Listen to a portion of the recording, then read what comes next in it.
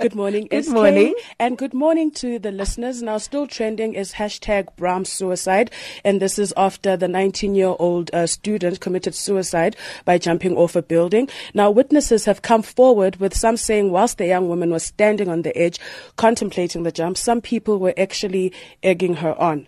No ambulance was called, no one tried to talk her down. Instead, she had a crowd encouraging her to go through with it. Something needs to be done, South Africa. We need to go back and we need to talk about mental health most of all. And WIT says they are trying to do this. PM Live spoke to the WIT spokesperson, Sharona Patel, and this is what she had to say.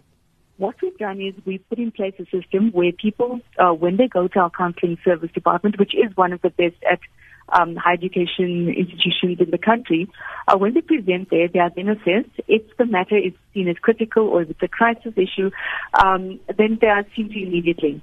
However, if it's something where they need, for example, advice on career planning or whether they need, assistance with their work, we may either refer them to an outside NGO or civil society entity that can help them, or we may ask them to come back if it's not that crucial.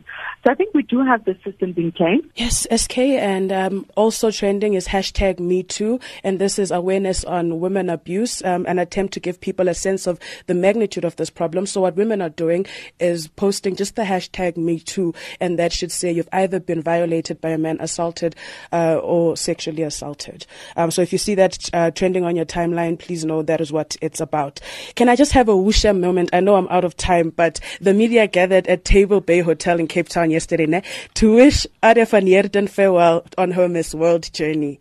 Now, they unveiled the dress, the traditional dress that she's going to be wearing. And South Africa, Shem, I don't know.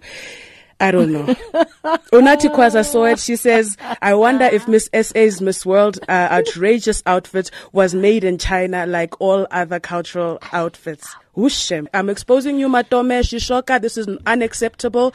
David, Kosi, anyone, Gavin, Tulasindi, anybody, please help us. Please, we can't be going to China looking like this. Well, I have to see that dress.